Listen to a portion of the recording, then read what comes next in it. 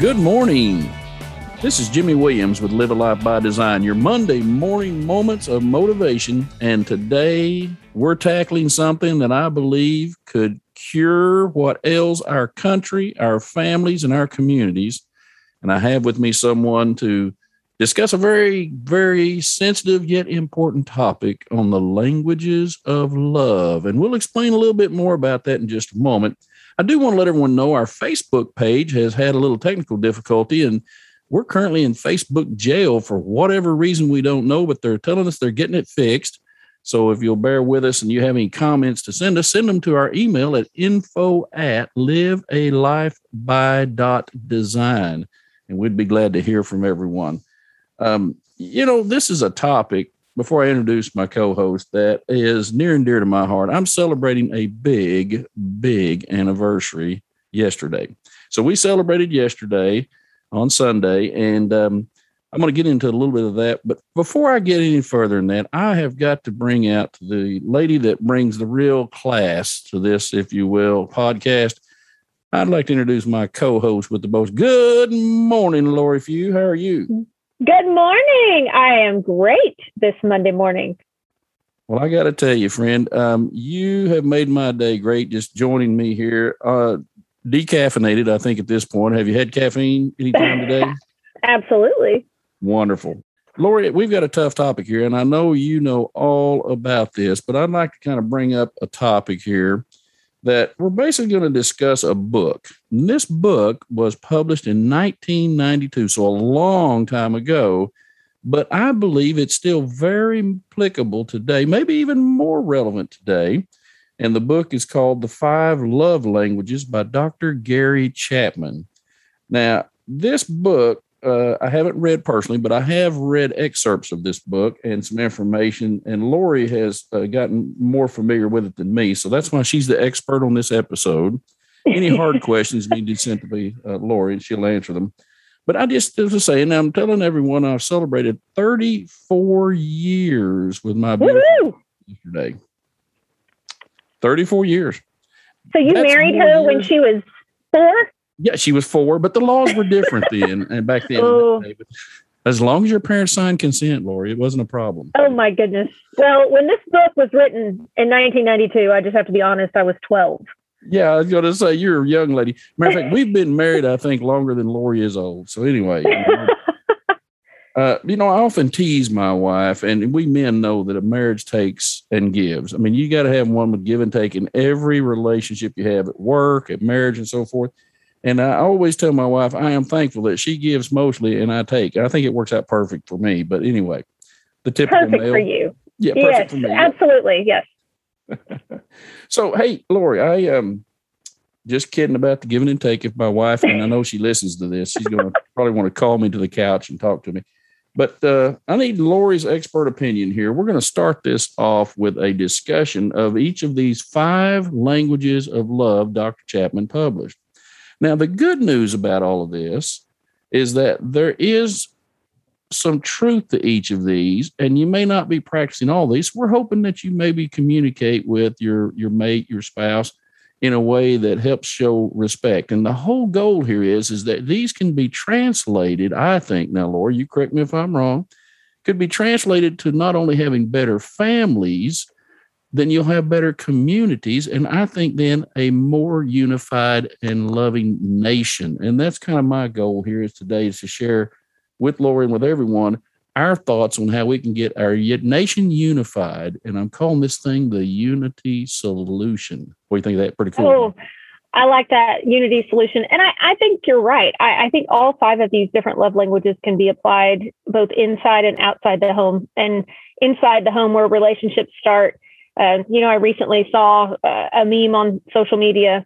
I know you're probably not seeing them because you're in Facebook jail, but it said something to the effect of children get an opportunity to see what marriage is for 18 years until they go start their own. And so the example that you set for them in the first 18 years is really critical. And I was kind of taken aback by it. I hadn't really thought about it that way, but it's really true. I got to be honest with you, now being married 34 years, I think I just really figured this out, Lori, about 2 years ago, what this is all about on marriage. So 2 years? I'm only at 17, so I'm going to need you to, I'm going to need some coaching. Let me just tell you, lady, I learned from the school of hard knocks on marriage. As a matter of fact, there's some days when I come home from the office, my wife, and I have grown to love this woman so much, but I can just see in the nonverbal communication that I just must ask one question. May I be excused to go to my room now? But at least you ask for permission, and yes. you own it. If not, men, we've got to sit down on that couch of dread and just sit there and take it like a man. That's all I can tell you. Mm-hmm. You know what you've done. I do what every man should do. I suck it up and go buy flowers, take her to dinner, and jewelry. That works nearly most of the time anyway. Perfection. Only add coffee to that for me. There you go. Yes. And I'm talking good stuff. Don't buy any of that cheap stuff with the crystals and all that. You buy the good stuff. So Lori, let's tackle this first language of love. Now, these 5 languages of this book, this gentleman that wrote the book obviously was a psychologist type person and studies relationships and things of that nature. So his first language, he says, is words of affirmation. So how do you think we men could be more supportive to our wives, partners with our words? And why is this important to show love and respect to our partner and wife? What's your thoughts? Well, I think the marriages are founded on things like respect and love and communication. And for words of affirmation, I think that it's not necessarily what we say, but sometimes it's in the tone of how we say things. And that's why with young people now, you have those conversations about, oh, don't read into that text message. You don't understand the tone. It could be just a legitimate conversation or question.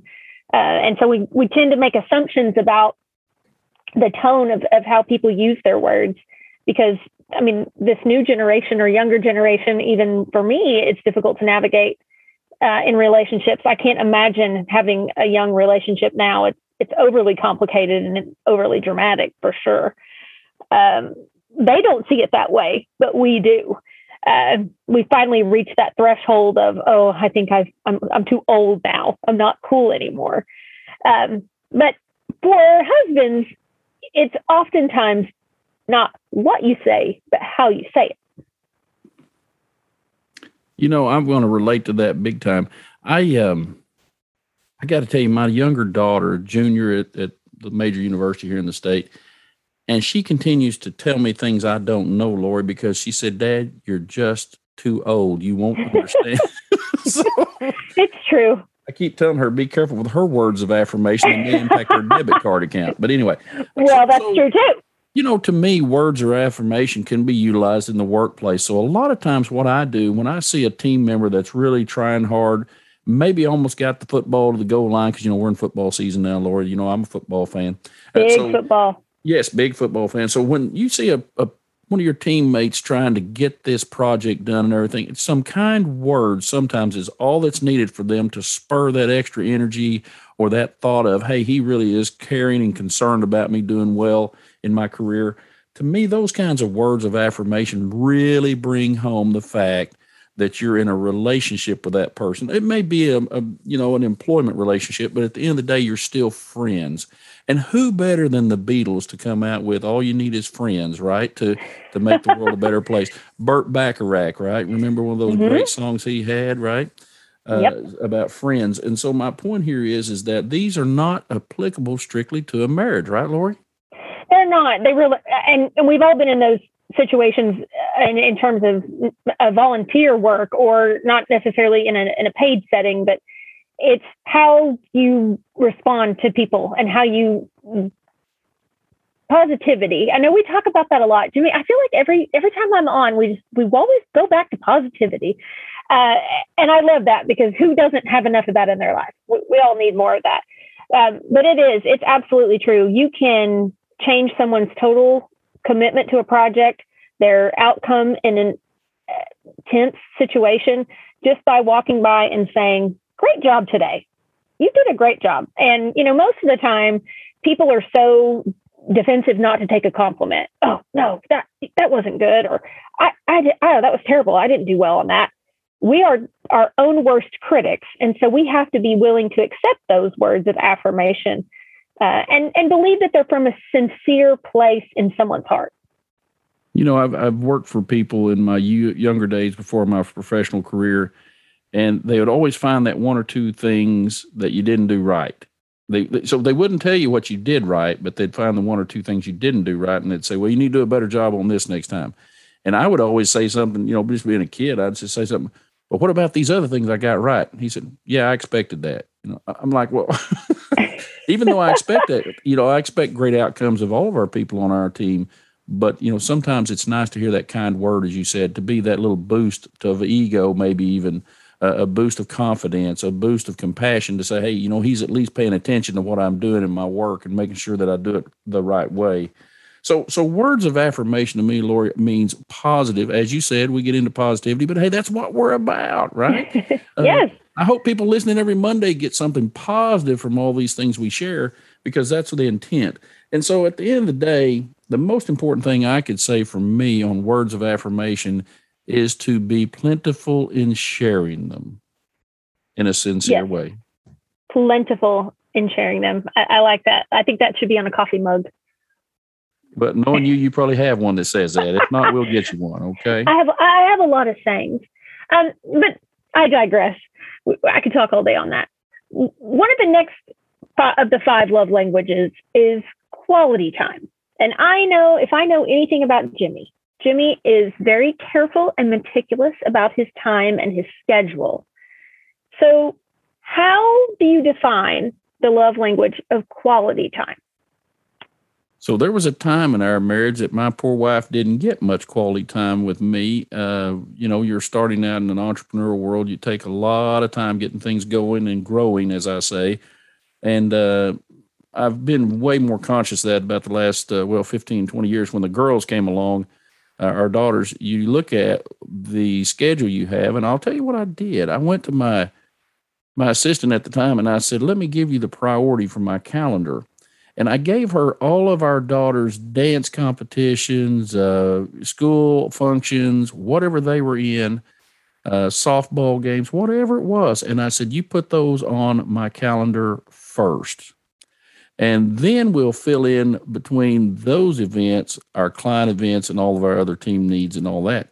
And she looked at me real funny. She said, well, what are you doing? And I said, this is how the priority has to be. I only have 18 years to impress upon these 2 daughters of mine how important they are before I release them to the world, and then really let them know they got support at home. So to me, that quality time, too often people say it's not the quantity of time, it's the quality of time. But I think it's a little bit of both. And I'm not disagreeing with Dr. Chapman on the quality, but quality time to me means turn the phone off, pay attention. Like our younger daughter, Gabrielle, I'd be so busy in something, and she cannot tell a story in what I call the Cliff Notes version. Now, Lord, she tells you, as we say in the good old book of the Bible, we say chapter, book, and verse. I mean, she tells you the whole backstory. And she was telling me a story one time, and she was only about 2 years old, or 3 maybe, just gibbering up a storm. And she was serious. She had been to pre-K 3, and she had come home, and she had some story that evening. And of course, I had something on my mind, I'm sure, going on that day. And she grabs, if you could picture this, my cheeks in her hands and forces my face to turn around to her. And she says, Daddy, your eyes aren't listening. Oh. And she said that, and I'm like, whoa, this is a 3-year-old kid. And she said, your eyes aren't listening. And that rung a bell to me. So when you read the day that I entered that in my journal that evening, as I was writing, I said, what a profound statement from a 3-year-old child. She said, you may be listening with your ears. She didn't say that, but that's what she's inferring. But your eyes we weren't paying attention to her and her story. And so to me, quality time means that person you're spending time with has your heart, soul, mind, and attention on whatever they're wishing to share with you, because to them, it's vital and important. Even if she's 3 years old, it was vital and important for her dad to hear this story. And I just never have forgotten that story. How about you? I love it. Quality time, though. Well, that takes the cake right there, because in my mind, you said what I was thinking. I thought, wow, what a profound statement for a 3-year-old. And I am like Gabby, when I tell stories, I have to tell you the setting and the date and the time and all the key players, so I can totally relate to that. I probably put my parents through numerous hours of unnecessary facts. Stick to the facts, ladies, stick to the facts. I have a friend that's a very, very, the definition to a T of quality time. She could care less about anything in the world, but if she calls and says, "Hey, I miss your face. I need to see your face. Let's sit down. Let's talk." I know we've been friends long enough that I know that is important to her, and that is something that she is in desperate need of. And she rarely asks, but when she does, that's how you know that someone is a quality time person. And it absolutely no phones, no interruptions. There have been many times where we've just had to take a drive, and she just lets it all out and has her quality time, or I let it out and we tag team. And I think relationships that are based on quality time are important because you don't necessarily have it frequently or often, but when you do, that is a solid commitment in a friendship or relationship, and even a work commitment, or, working relationship, that is very, very, very important to them. You know what I believe to be the worst distractor of quality time between individuals? Would you know what I think it is? I was going to say the cell phone. Absolutely. These electronic gadgets have been so wonderful in our lives. We get our calendars, we can look things up, we can communicate and text or whatever by voice. But there comes a time when we need to have that one-on-one verbal and nonverbal communication with whomever's in our company. And I can tell you that I have been pretty bad at this from time to time when you're in a real busy part of the year or something, and we're at dinner and we're at one of the nicest restaurants in the area, and I'll whip out that phone because it vibrated. All you got to do is turn it off, like my dad does. So I got my dad a cell phone. The first one I didn't get this newest one he's got, but I got him a cell phone, and I called down there and he would never answer. And then finally one day he calls me, like the next day he called me and he said, "Son, I just want to visit with you for a minute." I said, "Dad, I have called you 5 times yesterday. You never picked up on one of them." He said, "Well, I want to tell you something. I turn the phone off unless I need to use it because the battery will go down." Now, this is my 2-year-old dad. And I'm telling you, technology to him is a hammer and a chisel. And so, right. At the end of the day, it was so funny. He said, "I turn that thing off unless I need to use it." Now, I'm going to say this word again, but that's pretty doggone profound if you're trying to have quality time with your mate, your child, your coworker, your friend, whomever. And I just think, how often do we not turn that thing off so we can turn our quality time on?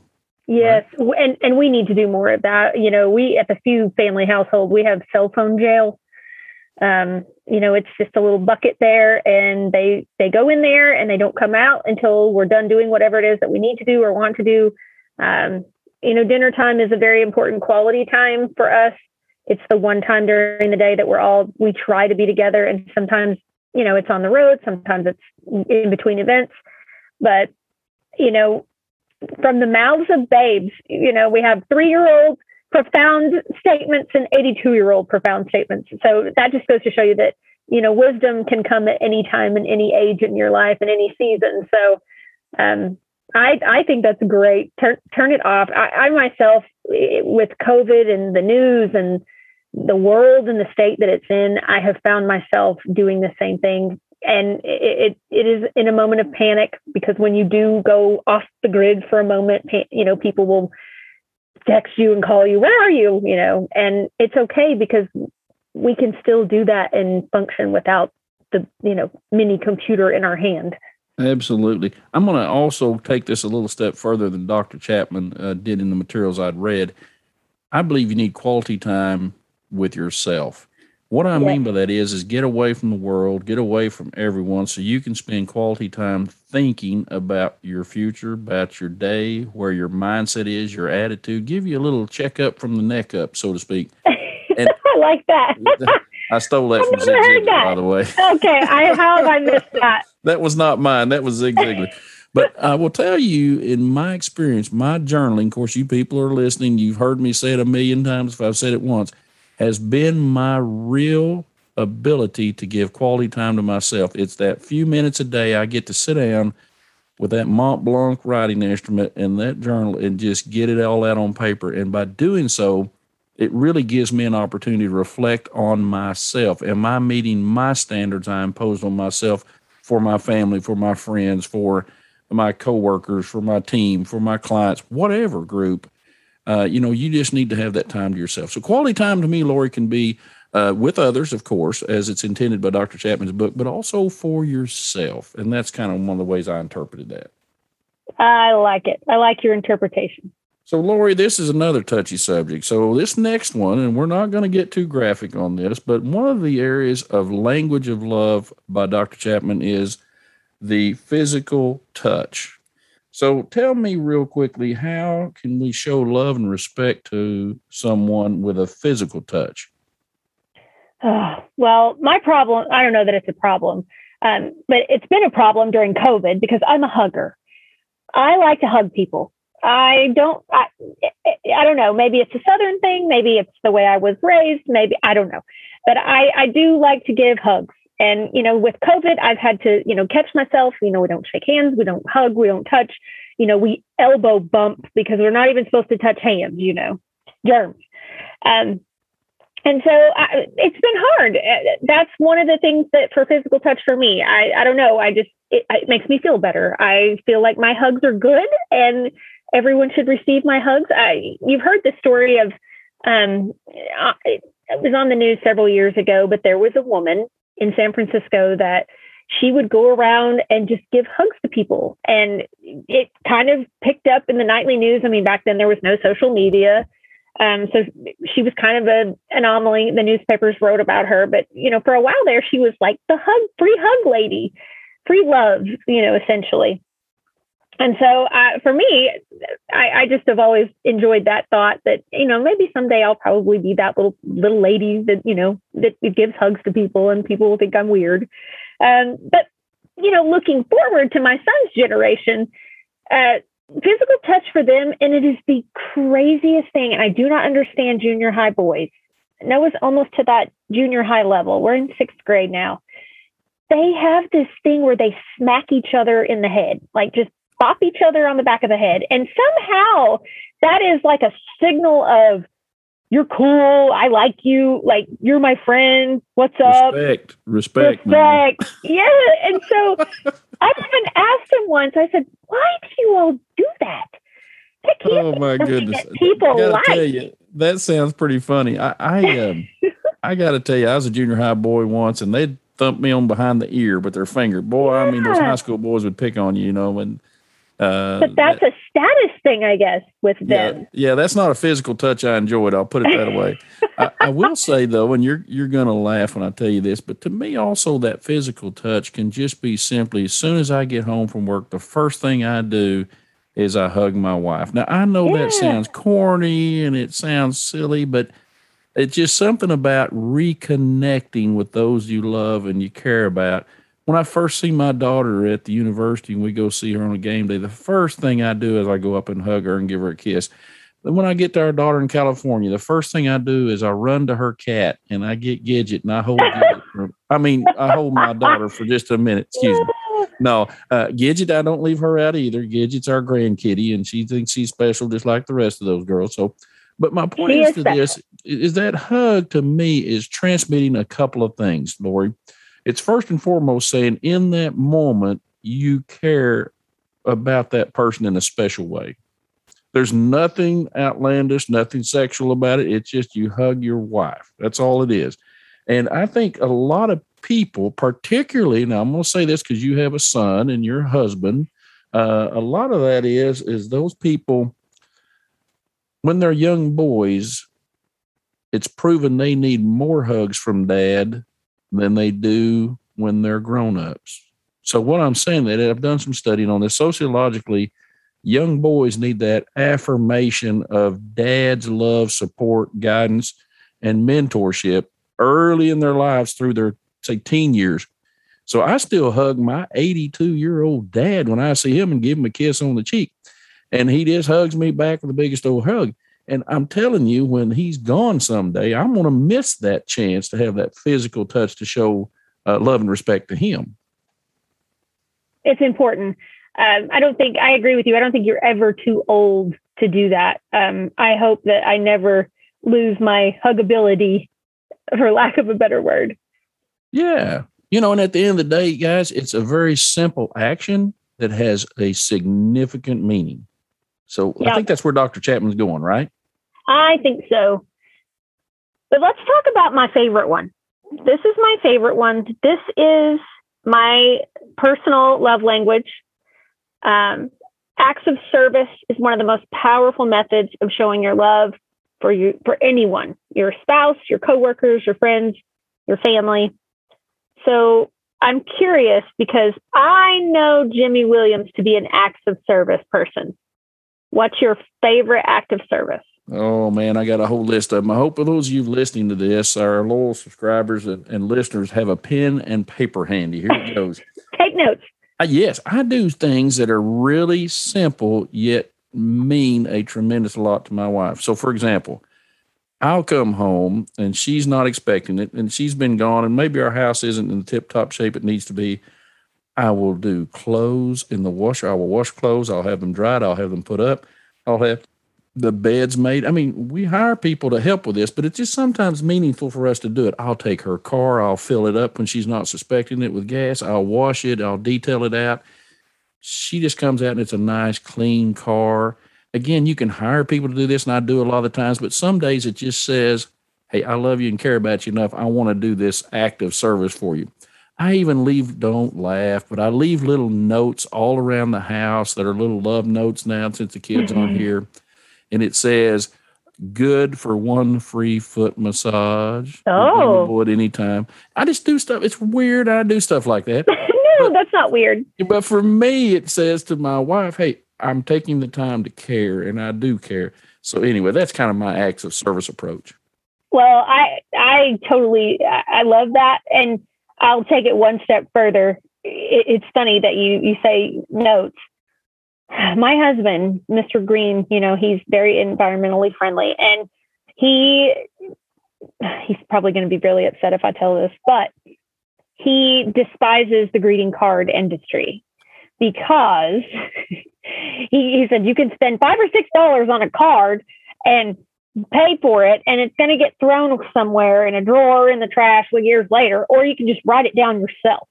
And so he will write his own notes, and most of the time they are cheesy, they are corny, but I laugh and I love them and I keep them and I make sure that I don't get rid of them, and I appreciate cards. I do. And I'm a really big thank you note writer. So what he doesn't purchase from the greeting card companies, I make up for because I'm a big thank you note writer, but, he does that as well. And I love that. And I love that about him. And it's just kind of quirky. For me, acts of service, I'm a checklist person. You know this about me. I make lists and I check those lists off. And in the work world setting, what I find is that I sit in so many different meetings and serve on so many different committees that once you really kind of get to know someone and you understand their motivation and what excites them and what things that they like and what burdens they're bearing or work that they're carrying on their plate, I always like to take a note. And if it's something that, they need this report and I can, help facilitate that, like I'll go do that. Or if they need a coffee run, I am always the coffee run girl. No problem. Not a lot of arm twisting there, folks. I'm sure. Yeah. No. But if they need to communicate or correspond with someone, or they need to send something, we have multiple buildings that we, work in and out of. And so I'm an active service person in that regard. Like I want to help people accomplish their to-do list. It's great for me. It's mental floss, if you will. It helps me kind of stretch my brain and think about other things and how other people accomplish those things, or how they work through, daily things. And a lot of times people will say, well, I didn't know you could do that, or I didn't know you could do it that way. And that's what I love about acts of service in the work setting for me, because I get to show people that, well, yeah, great. You can think outside the box. You can, do it this way or your way, or sometimes they teach me things and sometimes I teach them things. And so that's really why I enjoy acts of service. I mean, that may sound kind of weird, but no, I think it's weird. I got to be honest with you. I take the team out and purposely wish to do so every week. I take everyone on the team out to lunch if they're working, locally. If they're virtually, obviously I can't get that done. But when they're working locally, I take them out to lunch every week, and we don't talk about work. Now, some of that may slip in, but the primary subject matter is what's going on in your world with your family, your children, your church, your whatever. And you're going to laugh. You really get on some very neat, comical, sometimes deep discussions over what's going on in some people's lives. This COVID has just been so disruptive. A lot of our topic has been, hey, our church is online now and it's just not the same. And, that kind of thing. And I will tell you 99% of the time we're laughing though when we get through, because I'll give them some story that I'm going through that's really happened. I'm not going to tell you what it is right now on the air here, but I will tell you there are some comical things that I didn't intend to be comical, and they turned out that way. My team is just laughing their head off, and I'm going, that really happened, and they're just laughing their head off, and I'm like, well, that's okay. So the point I'm getting at is active service, those sharing that food, sharing those comments, really just sharing your soul, right? We're sharing ourselves with people. And the more we can pour out ourselves to other people, the better the understanding between us will be, which means then what? Back to that community being better, the nation being better. If we all seek first to understand and then be understood, as Dr. Stephen Covey wrote in his book, that is the key, I think, to unifying this country where we need it to be. The United States right now is in a very divisive nature, and I'll be honest with you, Laura, I can't take it. I'm an old Boy Scout. I love God and country, and I think we live in the greatest country on the planet, but we do have some challenges before us that we've got to change the way we do things and the way we speak to people. And a lot of that's going to start with social media. It's going to start with us being kind to those that we typically aren't kind to, because everyone deserves respect. Everyone deserves that act of service of kindness for certain. That cost us nothing, right? Absolutely. I heard something the other day that just made me feel wonderful. It said, smile until your cheeks hurt and then smile some more, and you'll be getting your point across that you can be kind to people. I love that. Love it. Yeah, that's great. I'm probably that goofy person that smiles at people and they're like, what's wrong with her? Like, what is she doing? And I think it goes back to that point. Absolutely. When you talk about unity, acts of service leads to conversation. Just getting to talk to people and find out their perspective, and perspective leads to conversations about differences of opinions. And different is different. Different is not necessarily good. Different is not necessarily bad. It's just different. And that's okay. It's okay. We've seemed to have forgotten that it's acceptable. And I don't know where we did it, but we've forgotten how to disagree agreeably. Yes. That exactly. Again, another coffee mug statement. You know what? You should have like a whole set of these. Are you writing these down? We can get these custom. I need to keep a list. One of the things too, I will tell you though, when someone's looking at you and laughing, that's a friend of yours, or not laughing, but I should say smiling, just looking at you and smiling, and they're darting their eyes from your eyes down your body. Don't be the kind of person that goes, hey, I'm not getting what he's saying. When you look down and your fly is opened in the restaurant, it's time to pay attention when the guy's smiling at you. A friend of mine did that. I will not tell you who it was because it was so funny at the time. But it wasn't funny to me. Anyway, I'm sure it wasn't. Washing my hands and things and refreshing myself, and I'm in the restaurant, and he's just smiling right in front of everybody. He's looking down, just up and down me, and I'm like, what is his problem? What's going on? I can only imagine what that visual was like. I'm looking down, I'm going, oh my word, I can't believe this. Anyway. One of my biggest fears, I've had the pleasure of speaking all over this country for different groups, associations, and so forth. And I got to tell you, one of my biggest, most funny things that I picture in my head is, if you remember the show Naked Gun with Leslie Nielsen, where he had that lavalier mic on and went to the men's restroom. Oh, yes. And it was live. The mic was hot. And I'm like, oh, so you're going to laugh. If I ever go speak somewhere and the AV people already have me outfitted, I'll take that thing off and then I'll go take care of things. And then I'll come back and say, hey, put this back on, because I don't want that to happen.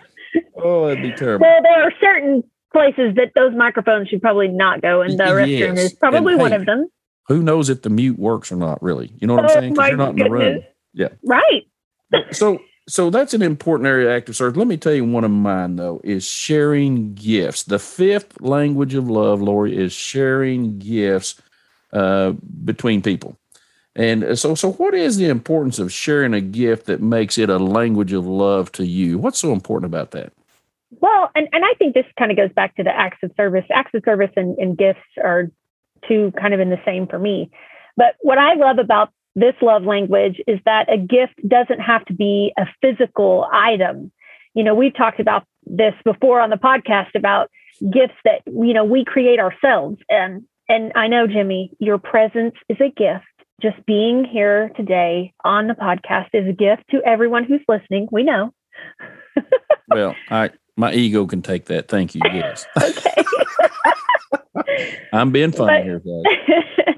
But, gifts of your talents, of your time, of your energy, those are so important and influential on a person's life, on a person's day, on a person's week, on a person's month, something that they may take with them for the rest of their lives. I mean, it's really a great way to think of it. And I'm sure that when Mr. Chapman wrote his book here, that he had the thought process of not just physical items, but things that are not tangible, if you will. Right. This is a very important, I think, language that I learned very on in the third grade. This is how vivid this memory is. Third grade, I was only about 7 or 8. And I was in a little community. The town was not very big. The school's not very big. The classroom, of course, then was not very big. I imagine it's 25 people or so in our class. And it was Christmas time. And we had drawn names. Everybody got to draw a name that wanted to participate. And a young boy there that's a friend of mine that I wasn't just real close to. I mean, I'll be honest with you. You probably have growing up you have 1,000 friends, it seems like, on Facebook and all these things. But you probably can only count those friends that'll come to your aid in a time of dire need of about 5 or 6. I mean, you just got those kinds of friends, Well, this young man wasn't that real close to me at that time that I recall. And I'll never forget what happened. It was Christmas and they were exchanging the gifts. So there was a little girl there, and I'm not going to put her name out here. She may listen, but she's still a friend of mine and everything. But I'll remember this to the day I die. We're all opening gifts, and she's sitting over there, and she didn't get a gift. But the boy that had her name got me a gift because he didn't want to buy a girl a gift. This was, he's only in third grade, right? So very childish at that age, obviously, and we all are. But I'm like, well, I got 2 gifts. And my dad, I'll never forget, my dad happened to be there at that party. And he said, son, this isn't right. That little girl didn't get a gift, and you got 2 of them. Now, remind yourself, I'm in the third grade. And I knew when he said that, this isn't right. He left immediately, went to town. It's just a few miles away. And before that party was over from that third grade class, the punch and the cookies and you're having fun and all this stuff with your toys. Before it was over, he had brought back a wonderful gift for her that she just adored and hugged my dad's neck. Her parents weren't there. From that point on, made it a point in my mind that I will not alienate anyone. If one's going to share, we're all going to share, right? And I thought to myself, if we're going to share gifts, the best gift we can share is the one you can't wrap, and it's called respect. I love it. I absolutely agree. I think that goes with respect right along with compassion and kindness and sincerity. Those are just so important. And I really feel sometimes we struggle with those ideals. We are so, at times, we tend to be materialistic. And it's, you can only have so much stuff. And the thing is, when we're gone, you can't take that stuff with you. You can leave it behind. And it may have sentimental or tangible value to someone else. But the thing that you want somebody to remember and speak about on your behalf, or your legacy or your memory, is who you were as a person and what you did for other people. So I love that story. What did he buy? What did he buy the little girl? And some other things that went with it, and a little kitchen set type thing for a third grader. So I'm talking like cups and things. I mean, he spent more. So the limit we were supposed to spend way back, don't laugh, back then was like probably $5 or less, right? Yeah. This was in gosh, I was in the third grade. So this would have been like 1972 or three. So, money would buy a lot more stuff then. And I'm telling you, he went into town, which is about 8 miles away from our little community, to go to a store to buy her that gift and wrap it. And I'm like, Dad, I'm a kid. How'd you get all that done? That's a long ways to town, 8 miles, as a kid. But anyway, the point of that is that young lady turned out to be a very dear friend of our family. And still to this day, I haven't communicated with her in years, but to this day, she and my parents still get to talk once in a while, and just they have a great relationship because of compassion and respect shown to her that day when it was alienating her from being in the group. And that just won't work, if we're going to share one of the most powerful gifts we have, as I said, respect. And I'm talking about even Aretha Franklin style, man. And let's spell it out. If people don't get it, spell that baby out. Let's get the respect out there we need. Now, I've got to be honest with you. There are people that are hard to love, just as there are people that are very difficult to respect. However, let me make it clear to me and to you what I mean by that. First and foremost, I respect everybody I meet until they show they don't deserve that respect. You with me? So carte blanche. I'm with you. I meet you. I respect you until you prove otherwise through your actions, words, or deeds, right? But there are some people that may think philosophically different than us. They may think politically different than us. They may just think communal different than us. They may just have a whole different background. My point is, I try to learn something about them that makes them the way that they are conducting themselves so that I understand first and then can still respect the person, not necessarily their words, perhaps. So a case in point, one of the greatest senators I think to ever come from this state was a gentleman by the name of Senator Boren. David Boren was an outstanding senator, a Democrat from Oklahoma, was governor, became senator, just an outstanding person, a Rhodes Scholar when he was a student. I mean, this guy is smart. And he always said when he was in the day of politics, Lori, now this is getting a little deep, but in the day he was in politics in D.C., he could reach across the aisle because he respected that other party person, even though he may disagree with their means of how to help our country grow or heal a wound or do something that they're trying to pass a law to do. And that really rang with me because I got my picture taken with him on the steps of the Senate building when I was in the Boy Scouts back in the day. And so anyway, my point I'm making is that rang bells to me to this day. It's always trying to find a way you can respect somebody. In other words, proactively seek out the way to respect someone. Don't try to find the easy thing. And that's the things we have different, the things that we disagree on. The backgrounds we all share are different. Lori shared her background on this podcast. I shared mine. It wasn't perfect, but boy, what a learning experience, right? Doesn't mean it was perfect, but we learn. Well, and that's part of the progression of life. My husband makes this joke about you're never too old to learn, and he's constantly learning something. And I think that is absolutely true. You have to be willing to learn. You have to be willing to, communication is a two-way street, and you have to be willing to accept things, even if you don't necessarily agree with them or you like them, but you have to learn that acceptance of other people. So true. Communication is a one-way street. If you failed to remember your wife's birthday and she did not get a gift, that is a one-way street. So, and that is failure at the love language of gift giving. That never happened to me, but I'm just telling you, I got a friend of mine that called me. He just sounded so down in the dumps. And I said, hey, it's so-and-so's birthday. How's your wife doing? He goes, don't even want to talk about that. I forgot her birthday. And I'm like, oh, man, that's a kiss of death right there. So, that's where you want to make sure, Lori, that you help your wife pick out the living room furniture because you're going to be on the sofa that night. And you need to you have, what's that in the Big Bang Theory when Sheldon says, you're on my spot? Yes, that's it. That husband has a spot. Yes, that's right. Well, hey, this, Lori, has been outstanding. I have learned quite a bit from you during these 5 languages of love. And so let's leave our listeners with a challenge, as we always do. The only way we can get better is to proactively exercise that right to gain a better understanding.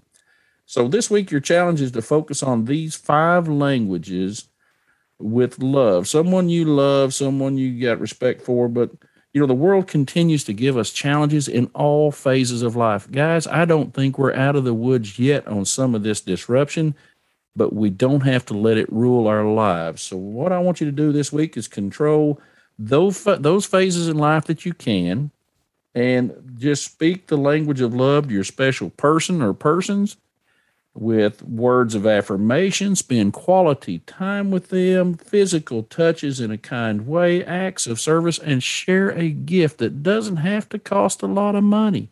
A kind word, do a deed for someone that needs help. And Lori, is there anything at all you could add to this that would make this the closing point? I don't know. You put me on the spot. I think what she's trying to say, folks, is now go out and live your life by design. You can get a complete transcript of today's show online at livealifeby.design. If you like the show, please tell your friends and family about it. Also, we would be very appreciative if you would leave a review of the show wherever you listen to podcasts. This has been a Life Master Key production. The program is copyrighted by Jimmy J. Williams and Company, all rights reserved. Our recording engineer is Happy Design Company. Our production assistant is Amy Cotton. Our intern is Brinley.